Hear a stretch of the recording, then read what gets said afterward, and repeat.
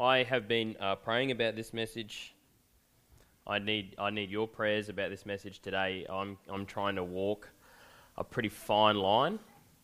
It's good to walk fine lines. It's good to get into the tension of our faith and our faith in practice, but it's difficult as well.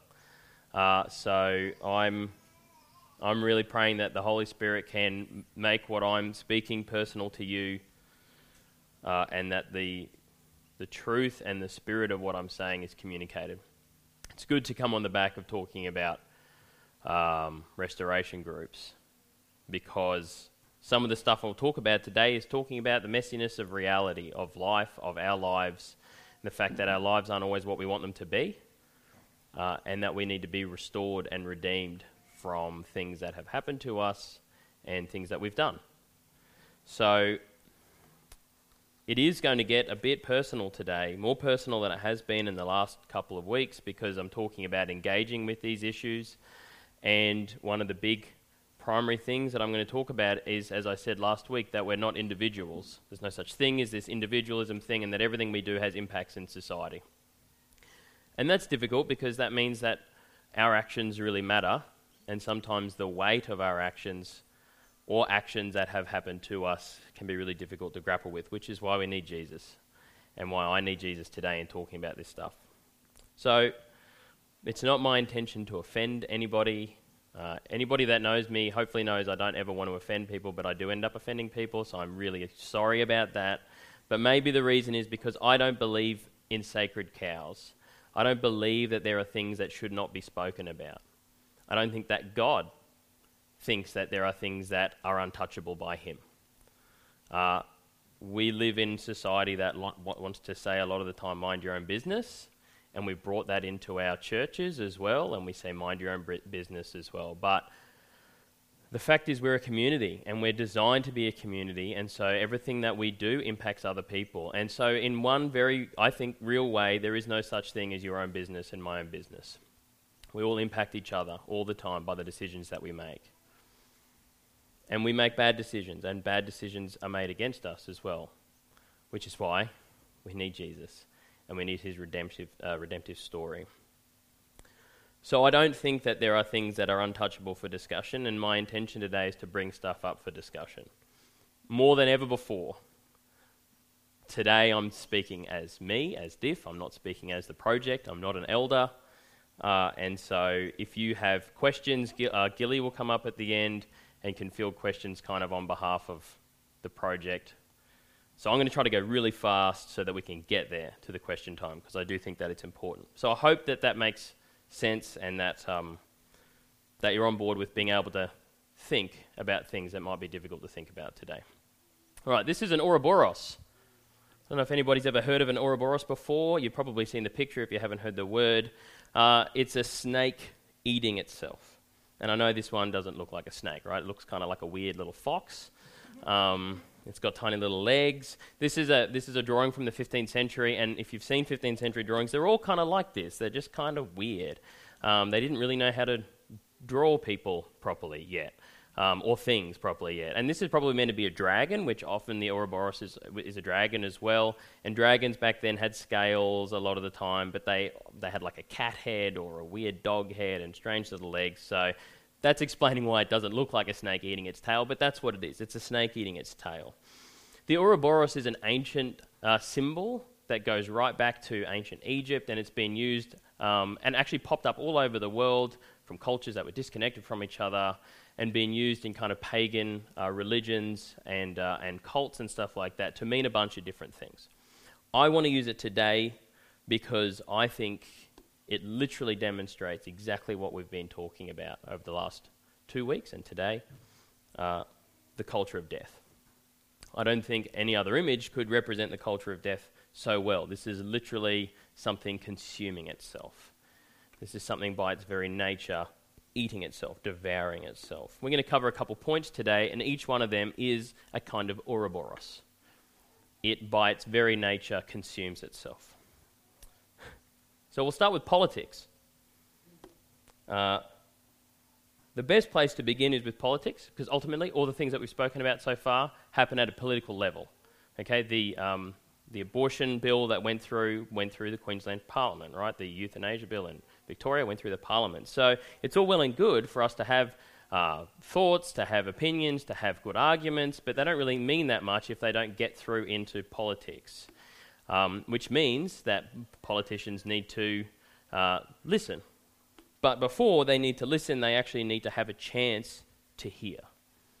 And that means that, like it or not, I think that we should be engaged with politics. There should be some degree of political engagement that we should have, which is really important. I do think that the church has a right, as a group of individual members of society, to have a say in political decision making. This person doesn't think that. Love that sign. Keep your rosaries off my ovaries. It's great. There are people out there that would advocate that the church should stay completely out of politics.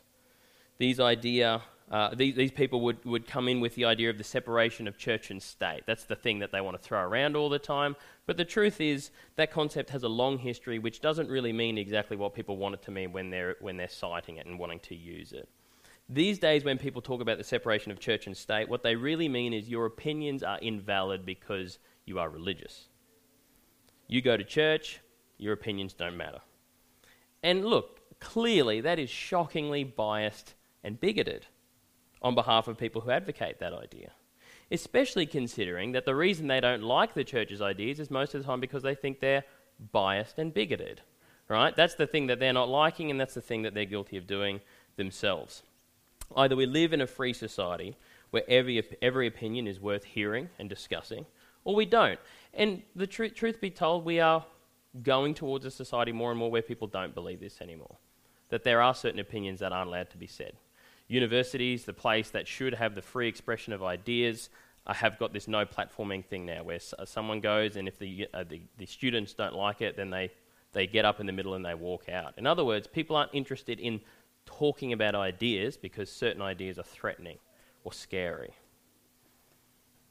The interesting thing is that the very side who has fought so hard for freedom of speech and freedom of expression is now the side that is wanting to reject it, is now the side that is saying that they don't want it. But this is inconsistent, obviously, but over the past 2 weeks we've talked a lot about the inconsistency.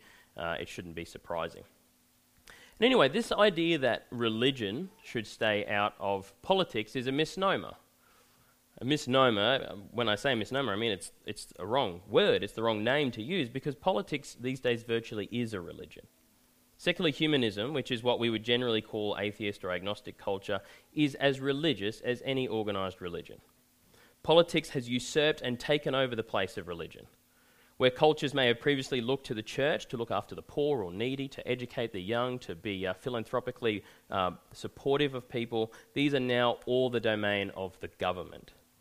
As an example, I'm a teacher here at the school. I was working with another teacher who we were looking at the Australian National Curriculum for PE.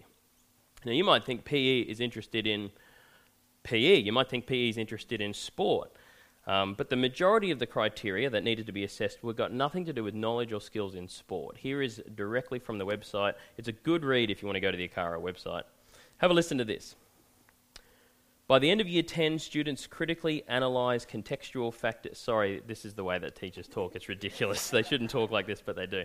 By the end of Year 10, students critically analyse contextual factors that influence identities, relationships, decisions, and behaviours. That's a criteria for PE. Nothing to do with sport in there at all. Second, they analyse the impact attitudes and beliefs about diversity have on community connection and well-being. Again, nothing to do with sport. They evaluate the outcomes of emotional responses to different situations. These are the top 3 criteria for Year 10 PE. This isn't religion or ethics. It's PE. Now, clearly this is values education. The government teaching students what should be valued in our society. And whether it's right or wrong, I'm not actually entering into at the moment. I just want to point out that these people who are a-religious, who say that they are not religious, are just as religious as anybody else. It's just that now we've got the government doing the job that the churches used to do. We all are religious. So this argument, keep your rosaries off my ovaries, holds about the same weight as get your ideology out of the clergy. Because we can't forget that they are coming for religious freedom. This year will be a big year for religious freedom. If you don't know what is going on with regards to religious freedom in schools and institutions, I implore you to know more about what's happening in the political sphere in Australia. We need to be involved because we haven't been very up until this point. One way of getting involved would be if you were familiar with, hopefully you are familiar with, the ACL. The Australian Christian Lobby works to represent Christian ideas and ideals in politics. Now, it's a good organisation and it's worth supporting. That doesn't mean that everything that they say is going to be something that you personally agree with. I don't personally agree with everything that they stand for. In fact, if you're looking for someone that you absolutely 100% agree with on everything, look in the mirror. That is the only person you will ever find, right? That's just the way that it goes. But regardless of what you do or don't agree with, the ACL is worth supporting because they are out there fighting against really, it's a hostile environment for these people, and they're putting themselves out there in a big way. I know personally a couple of them. Jim Wallace, Lowell Shelton, now Martin Ileson, Wendy Francis, these are good people who are doing a job I wouldn't want to do. And they need our support. If nothing else, they need us not to ridicule them and make fun of them and say that they're not doing a good job in the public sphere. We should at least not rip them to shreds. Because at the end of the day, they're doing something that probably in a little bit all of us should be doing more in that sphere. But whether or not you're fully on board with getting engaged to that extent, we are all here engaged in another more kind of foundational, fundamental way, and that is through voting, obviously. We live in a democracy of sorts. People throw around this word democracy. It means a bunch of different things. We have a liberal democracy, and it's representative. So it's not like a true democracy where every single person gets a direct say in stuff. We give our rule over to a person who's meant to represent us. I say meant to represent us, because obviously a lot of the time they don't. It doesn't happen very much. The party system in Australia, if you are aware of what's going on, is just becoming weirder and more toxic and more problematic all of the time. And this actually stops real representation from happening a lot of the time. For example, our own local member, John McVeigh, despite Groom being one of the few electorates in Australia that voted no on the same-sex marriage plebiscite, voted yes. So he did not represent his electorate. Now, he's got his own reasons for doing that, but in a representative democracy, one would think that being represented would be something that actually happens. Obviously, representation only goes so far because there are larger concerns for a lot of politicians, such as staying in government, staying elected. That kind of takes a precedent. And perhaps this is why there's really, this year, the last couple of months, a flurry of people leaving parties and becoming independents because they truly want to represent the people, which I think, good luck to them. Being an independent's harder than being in a party to getting anything done, but at least they're trying to really represent the electorate that they're from. So all of this aside, because politics is not really something that I enjoy talking about, let's talk about the theory behind it. Let's talk about democracy. Winston Churchill famously said, quoting an unknown source, that democracy is the worst form of government except for all those other forms that have been tried from time to time. And that's a pretty good way of putting it, right? I know it seems almost blasphemous these days to consider that there might be problems with free speech and democracy, but it's been known for a long time. Probably the first and the earliest critic of democracy was Plato, who wrote about it in his Republic in 400 BC.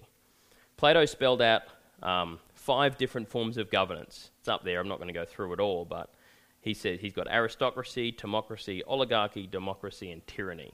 And he kind of plotted out the devolution, okay? So the de-evolution from one to the next. And you can see that democracy is towards the tyranny end of things, not necessarily up the happy end of things. Now, while Plato is not meaning democracy in the same way that we mean democracy today, this shows that democracy highlights and focuses upon the individual rights, individual freedoms, individual desires. And it gives the individual not only the ability to, but the undying belief in their right to choose the best way to live for themselves. The problem here is that it is so focused on the individual. Compare it to Plato's ideal, which he called the aristocracy. The leader's purpose was always striving for the common good, the good for the entire people, not for themselves. In fact, he advocated that they shouldn't be allowed to marry or have children or own property to ensure that they were as uncorruptible as possible. Democracy, as much as we may wish it otherwise, is not geared towards the common good for the entire polis, the entire people. We may trick ourselves into thinking that that's what a good democracy does, but the problem here is not our understanding of democracy. The problem is our understanding of the common good, of the word good. And this is why education matters so much. Think about it. When the future of the nation is in the hands of the common person must be well educated to be able to see through the rhetoric of the sophists who would convince them of their particular persuasions in order that they may be able to see the truth. In other words, we just get mob rule. That's where we end up with democracy.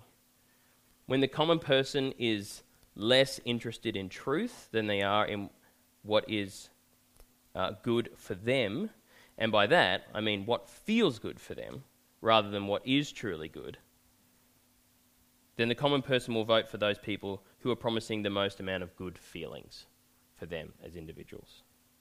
Now, no one does this knowingly. Everyone, when they vote, if they're taking it seriously, and maybe the problem is that not enough people do take it seriously, but everyone, if they're taking it seriously, votes from a place of conviction. They vote saying that they think that this is the best, and society would be the best if it was like this.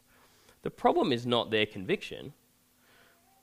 The problem is not whether or not they have conviction. The problem is whether the conviction has been shaped by truth and goodness and beauty, or if it has simply been shaped by their personal desires. Has it been shaped by the head and the heart, or just the belly? And again, this leads to another point. For those people who believe that there is no objective truth and beauty and goodness, you might remember that annoying philosophical term I threw around last week, nominalism. Those people who believe that we're just animals at the top of the evolutionary ladder and our appetites and feelings really are all that we are, of course they're going to vote with their desires. There's no objective truth to discover, no objective common good to aspire towards, and no reason to sacrifice my own immediate desires for something greater, because there is nothing greater than my own immediate desires. Remember, before I said secular humanism was just as religious as religion, this is exactly what I mean, right? There is still a dogma that underrides humanist and atheist sentiment. It's no less religious. It's no less factual. It's no less logical. In fact, in many ways, it's no more factual or logical. In many ways, it's less. Because at its depth, it's based around human desires, not objective realities out in the universe, only subjective feelings internal to us. Feelings that are changeable, random, illogical, and susceptible to manipulation. So all this is tied back into education, because of course, this secular humanist approach of highlighting desires is exactly what young people are being taught in schools today. But not only in schools, it's what's peddled in the news, it's what fills the internet. Our world is exactly what we should expect. It looks and feels and operates exactly how we would assume, based upon the education that takes place in every day, in every way, and has been taking place for around the last century. So democracy requires wisdom. It requires those people voting to be wise, or to be able to think, and to think for themselves. If you want to think more about this concept, there's a great book by Os Guinness called Last Call for Liberty, and he's given heaps of talks about it online that you can watch. Democracy, because it exalts in human freedom, and because humans are fallen, selfish creatures, is doomed to fail unless those individuals within it become more interested in the common good than in their own immediate conception of what's good. There's another great book about this by James Cobb called The Tyranny of Liberalism. You can see the subtitle there maybe. I'll read it out. It says, Understanding and Overcoming Administered Freedom, Inquisitorial Tolerance, and Equality by Command. The author says in the book, in the name of giving us what we want, liberalism denies us everything worth having. Our obsession with freedom has come full circle, so that now our freedom is eating itself, like the ouroboros, the snake eating its own tail. One person's freedom always destroys another person's freedom. A quick example of this is the transgender movement. Okay? Transgender boys, that's boys who want to be girls, being allowed to compete in girls' athletics carnivals. Now, feminists who have been around long enough are outraged, and rightly so, because now men are literally muscling in, on the hard-fought territory that they have been campaigning to try to get. This is a new freedom eroding an old freedom. And the stories about how this goes are insane. There was an article that was on Crisis Magazine online recently. I'm just going to tell you the brief outline, see if you can follow it. It's difficult. Okay? A lesbian feminist was kicked off the Baltimore LGBTQ Commission because she referred to a male rapist as a male because he says he's female. This male rapist, who is identified as a female, was put into a female prison because he said he was a woman. And in that prison, surprise, surprise, he's raping people. Now, Julia Beck is a feminist lesbian, not someone traditionally who would be on the Christian side of politics, but she was kicked off. She was kicked away from the LGBTQ Commission because she said that a man was a man. I know it's confusing. And the article has heaps more examples, but you can see this new freedom is eroding old freedom. If ultimately freedom is the greatest goal, it will always end in chaos because everybody's freedoms go up against everybody else's. So the political system is what it is. It requires wisdom and education. And while I mean school, I don't only mean school, because we are all always being educated all of the time. The internet is pernicious in its educative capacity. We, as adults, should not think that we are above being impacted and shaped by the culture that we engage in, and that's why we should always be thoughtful and careful in what it is that we watch and listen to. You might not think it impacts you, but everything is shaping you all of the time. So the second point is about being a winsome communicator. Now, much of this goes without saying, but it's worth saying anyway. I've said before, and I know Sondi said before, calling someone a murderer is not the best way to approach the issue of abortion, even if it's true. And to be honest, I think that that's a contentious assertion to be making in the first place. But even if it's true, it's not helpful. The best approach is to speak the truth in love. But speaking the truth in love, when it's talked about in the Bible there, it's talking about people within the church. To our brothers and sisters in Christ, speak the truth in love. The fact is that sometimes the truth, even with love, is just not quite what a person is ready to hear. Now, I'm not advocating lying to them. That's never going to bring life. That is never going to be the right approach, is lying. What I am suggesting is that rather than making statements, asking questions is a far better approach. When a person is in the midst of pain and struggle, being concerned with them as a person, as an individual, while still not advocating necessarily decisions as being good, is a far better approach than going in guns blazing ready to win the argument. You might win the argument, but you will lose the person, and it's not worth it.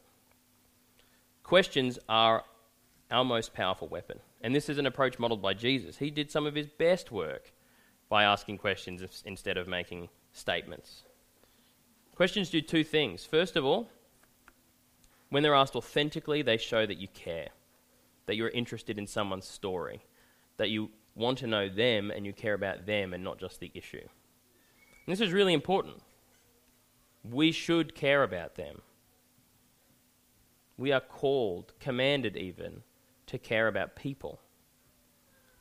The issue is less important than the person at the heart of it. But this doesn't mean lying to them. It doesn't mean joining in their deception. It is the truth and only the truth that will set a person free. But the truth can hurt.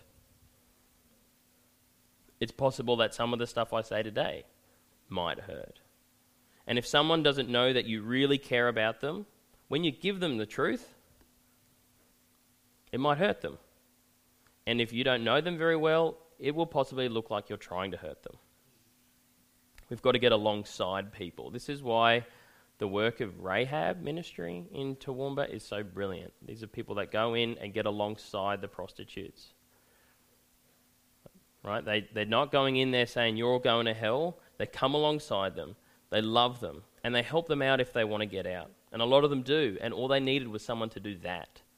Not to tell them that they were wrong, but to help them by showing them a better way.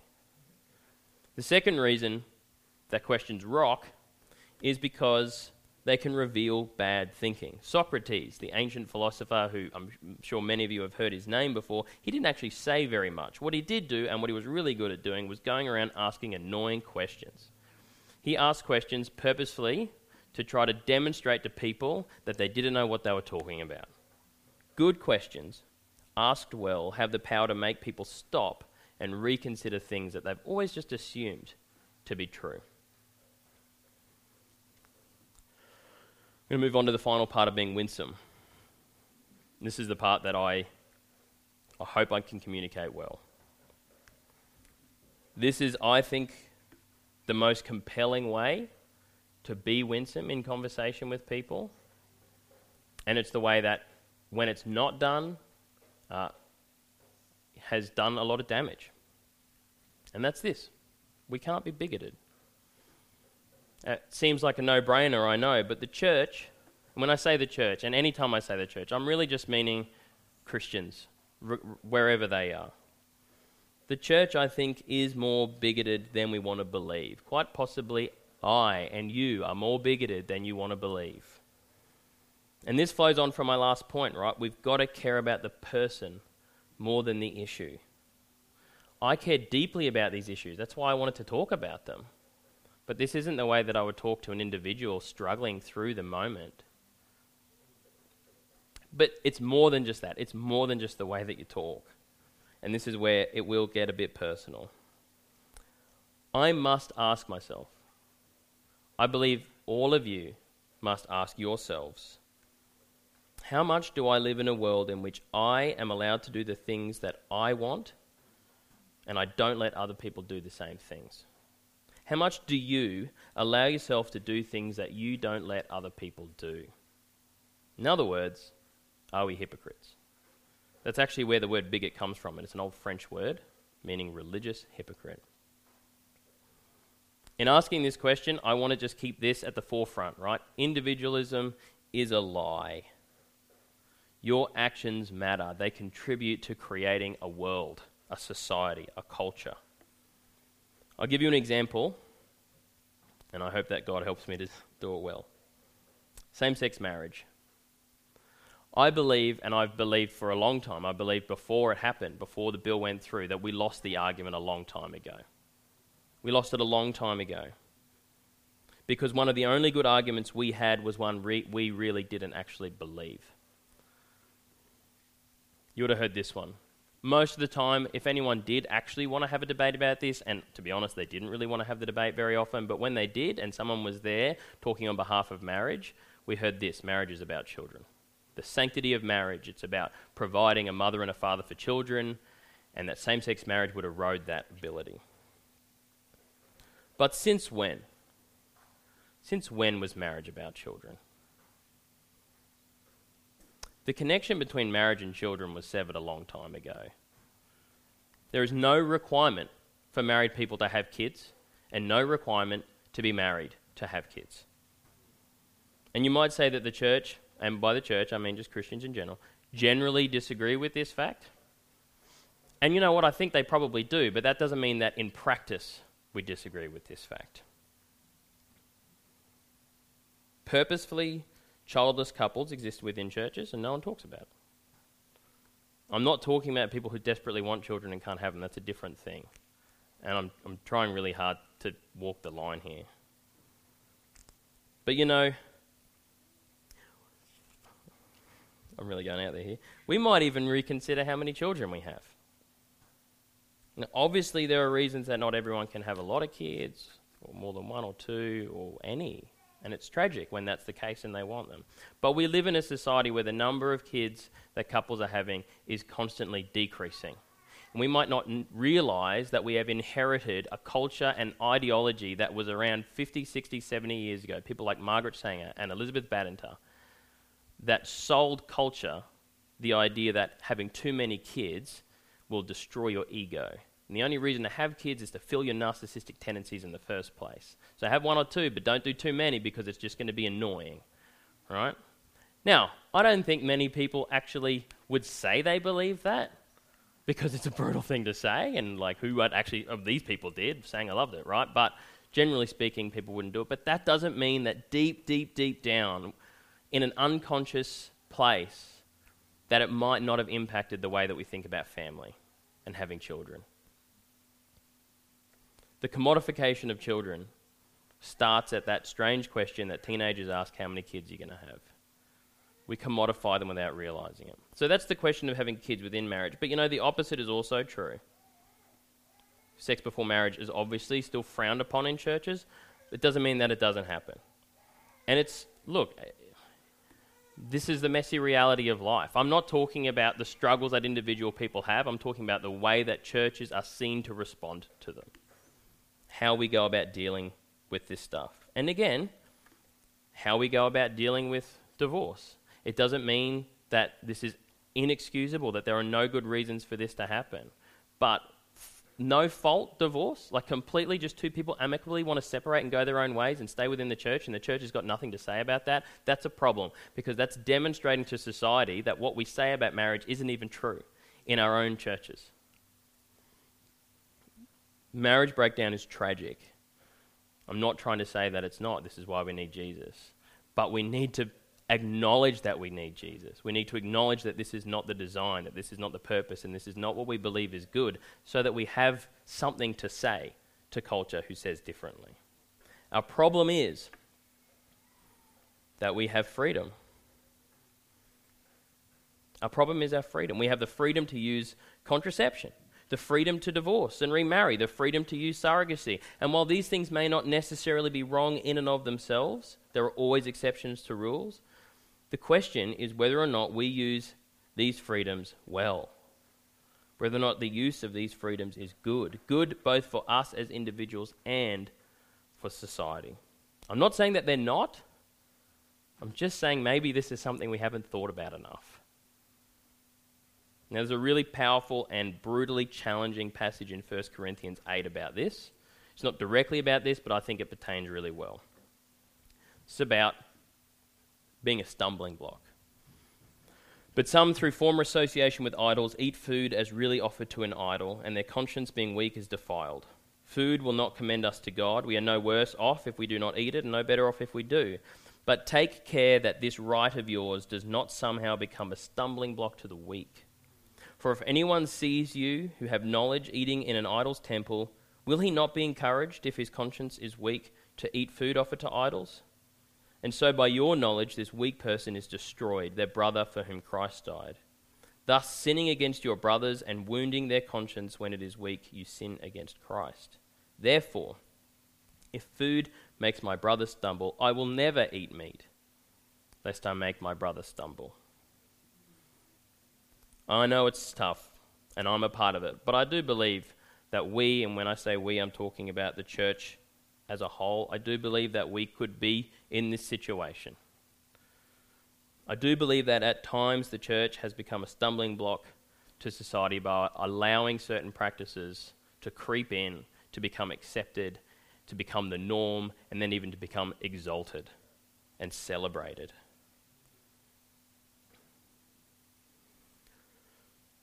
We actually end up playing that game, the same game that society plays, keep your rosaries off my ovaries. We play that internal to the church as well. We say, mind your own business, church. Don't tell me how to live. But there's no such thing as individualism, and our decisions impact our society. What the church has generally allowed marriage to become over the past 70 years has meant that now when we try to make a stand, we have no legs to stand on. We want to claim the sanctity of marriage. We want to claim that marriage is about children. We want to prevent surrogacy for homosexual couples. But these things are all okay for us because why? Is it because we say so? Is it because we're so much better than they are? Is it because our motivations are more pure? Is it because we're Christians? At the end of the day, our practices do actually end up suggesting that the big argument we have is we can do it, but you can't. And that is exactly what bigotry is. This, I think, is our ouroboros. Our freedom has meant that we have devoured our own beliefs.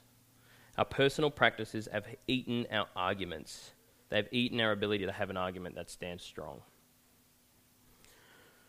We have lost some of our moral authority because we have lost some of the primary first things. Everything is connected. The more that you accept the world's ways with regards to sanctity of life issues, that is, the more that you individually accept human interventions that are designed to control nature and exalt in the human will and ability to choose, the less you have to stand upon when it comes to trying to discuss these issues with other people. This is why I went all the way back to nominalism last week. The denial of the transcendent. That's where it all started. And I'm really sorry to say this, but for anyone who knows their church history, they might know nominalism was a huge part of the Protestant Reformation. We're all Protestants. I'm a Protestant. I wouldn't be here if I wasn't, obviously. But that doesn't mean that there aren't some things we might be able to learn from the people on the other side of the Tiber, from the Catholics. And I know that's like virtually, you can't say that. But you know, Catholicism rejected nominalism. And in doing that, they were able to retain their understanding of the transcendent nature of reality and humanity. They were able to retain their idea of the sacraments, of the intermingling between physical and spiritual. And as a direct result of this, if you think of the one church whose teachings, not practices, but teachings, are best in line with sanctity of life issues, it's the Catholic Church. They have the most to say about it. They might not do it, but they got some great stuff to say about it. They've thought about it. They talk about, well, they probably don't talk about it enough, but they've got it there. I do believe they have other stuff wrong, obviously, otherwise I wouldn't be here. But we are silly to just write off anything they might say about every issue simply because we're Protestant and they're Catholic. So what does all of this have to do with being winsome, I'm sure Sondi is wondering. Well, the person that you are, the way that you live, it gives your argument some kind of authority because you're living it. It means that you're not joining in with the confused world of inconsistency. And we all do it. None of us really live the way that we know that we should, not day in and day out. But there are major ways that the church has allowed its personal freedom, things that are allowed, to become things that are exalted. And these have, I believe, become stumbling blocks for others. If we don't want to be accused of being bigots, we should make sure that we aren't bigots. We should truly love people and enter into their stories by asking questions and caring about them more than the issue.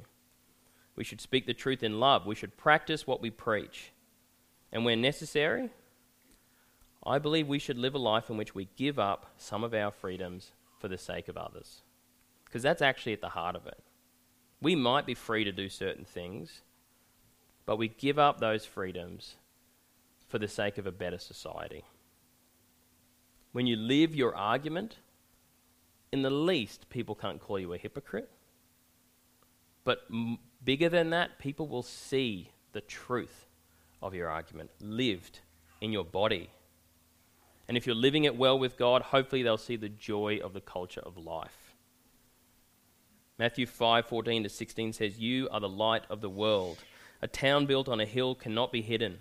Neither do people light a lamp and put it under a bowl. Instead, they put it on its stand, and it gives light to everyone in their house. In the same way, let your light shine before others, that they may see your good deeds and glorify your Father in heaven." We are not just about what we do. What we do is never good enough as far as being able to sanctify us and make us holy. But sometimes we lean so far in the other direction that we forget about the fact that we are supposed to do good. We're supposed to do good deeds, and that is our light. Now, the answer to these problems at the end of the day is not an argument. You don't only need an argument or logic to combat the culture of death. What beats death is life. In fact, for people who are sold out on modern secular humanism and the culture of death, logic won't cut it anyway because their desires are illogical and they don't care. Good logic might help because if they're honest thinkers, which is a big if, but if they're honest thinkers, they'll come to the realization that their stance is at least inconsistent. But it's not enough because the logic doesn't address the real issue. The real issue is that society has been sold the lie that life is meaningless. that it's, as Hamlet says, weary, stale, flat, and unprofitable. That there is no story. That we're born, we eat, we drink, we work, we pay taxes, we maybe have a couple kids if we want to, or maybe we don't, we have a couple dogs instead. We find meaning and pleasure as much as we can, but it never lasts, and it's not good enough. We distract ourselves from this confusion by watching TV and getting drunk and playing Fortnite and watching the Patriots win the Super Bowl tomorrow, and reading books, bad books or good books, and getting engaged in politics or having a hobby, good things. But deep down, we don't think that any of it's really real. And we know deep down that none of it satisfies. This is the curse of nominalism. It's the curse of emptiness, the emptying out of the world. It's the curse of thinking that we are gods and that we make the rules. And the answer is not a technique or an argument. I can't give you a 5-point thing of how to win this. It's not the way that it goes. The answer is seeing the world for what it truly is, which is magic. When we see humans for what they really are, magical, enchanted, valuable, made in the image of God and gifted with transcendent worth, the capacity to communicate, to create life, to bestow dignity, to protect and cultivate and bring others to flourish, that is when the culture of death will be seen for what it truly is. And people want this. They don't want my logic. They don't want to be shut down with knockout arguments. They want what we all want. They want meaning. You might remember this story from a couple of years ago. A baby's body was discovered on the beach. They couldn't find the parents. They didn't know where this baby came from. She was adopted by a couple. They made special provision for her to be legally adopted. She was given a name and she had a funeral service. There are 120 mourners at Lily Grace's funeral, which took place in a new part of Eastern Suburbs Memorial Park for children who have died without a family. And no aborted babies will be buried there. And who knows how many of those 120 people that attended that ceremony, or even the couple that adopted her in the first place, who knows how they would vote on the abortion issue. But what this story makes clear is that people want, deep down in their hearts, to believe that there is meaning, that there is value, that there is worth. And when we allow ourselves to be truly human, that meaning is obvious. It's only when our confused minds and our corrupted appetites get in the way that we start to doubt it. Engaging with these issues takes all of us.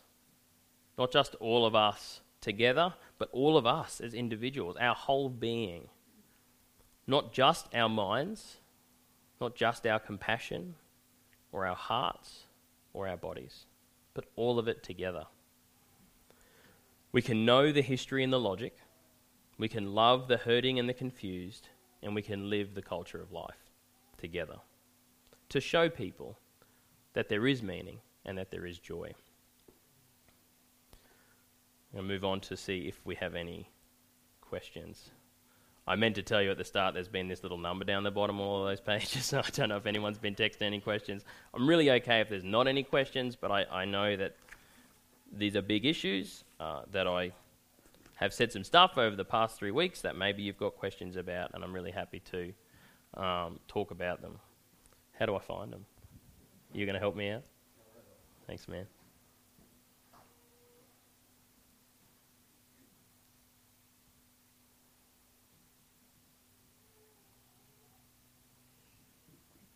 I know I had one particular question last week. So this is it. It's great. The question is, do you think people can be too pro-life? And what they mean is doctors and families who are trying to treat people who are dying and just kind of prolonging the death process. That's a great question.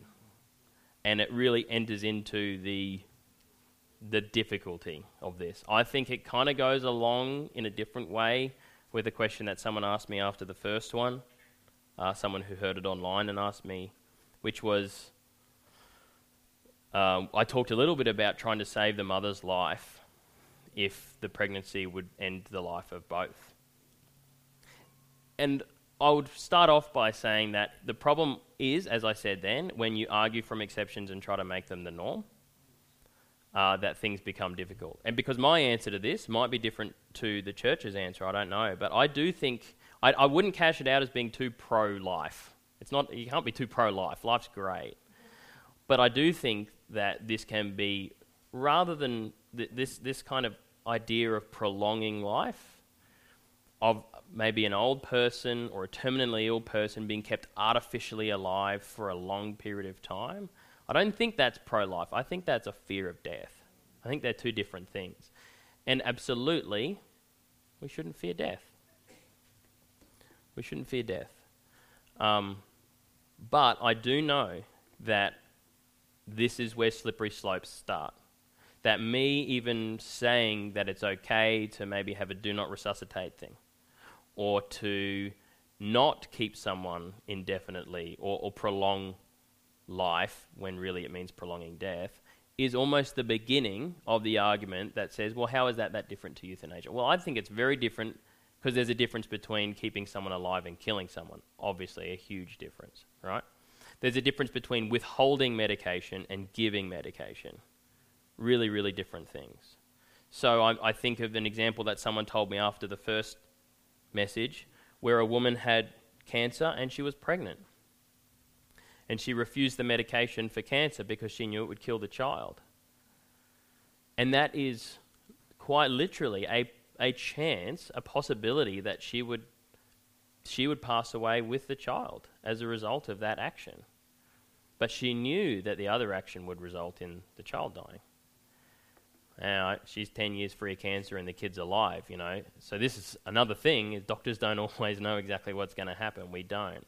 But these are the fringe issues that are difficult and personal and need to be worked out with fear and trembling before God, and with wisdom, that are, I would almost say, they're over here. And my problem is people want to drag them in, and they want to say this is the issue and we need to legislate for this, and the legislation we're going to have is going to open it up for everybody. They're just different things. And people love doing it because at the end of the day it means they can do the thing that they want to do.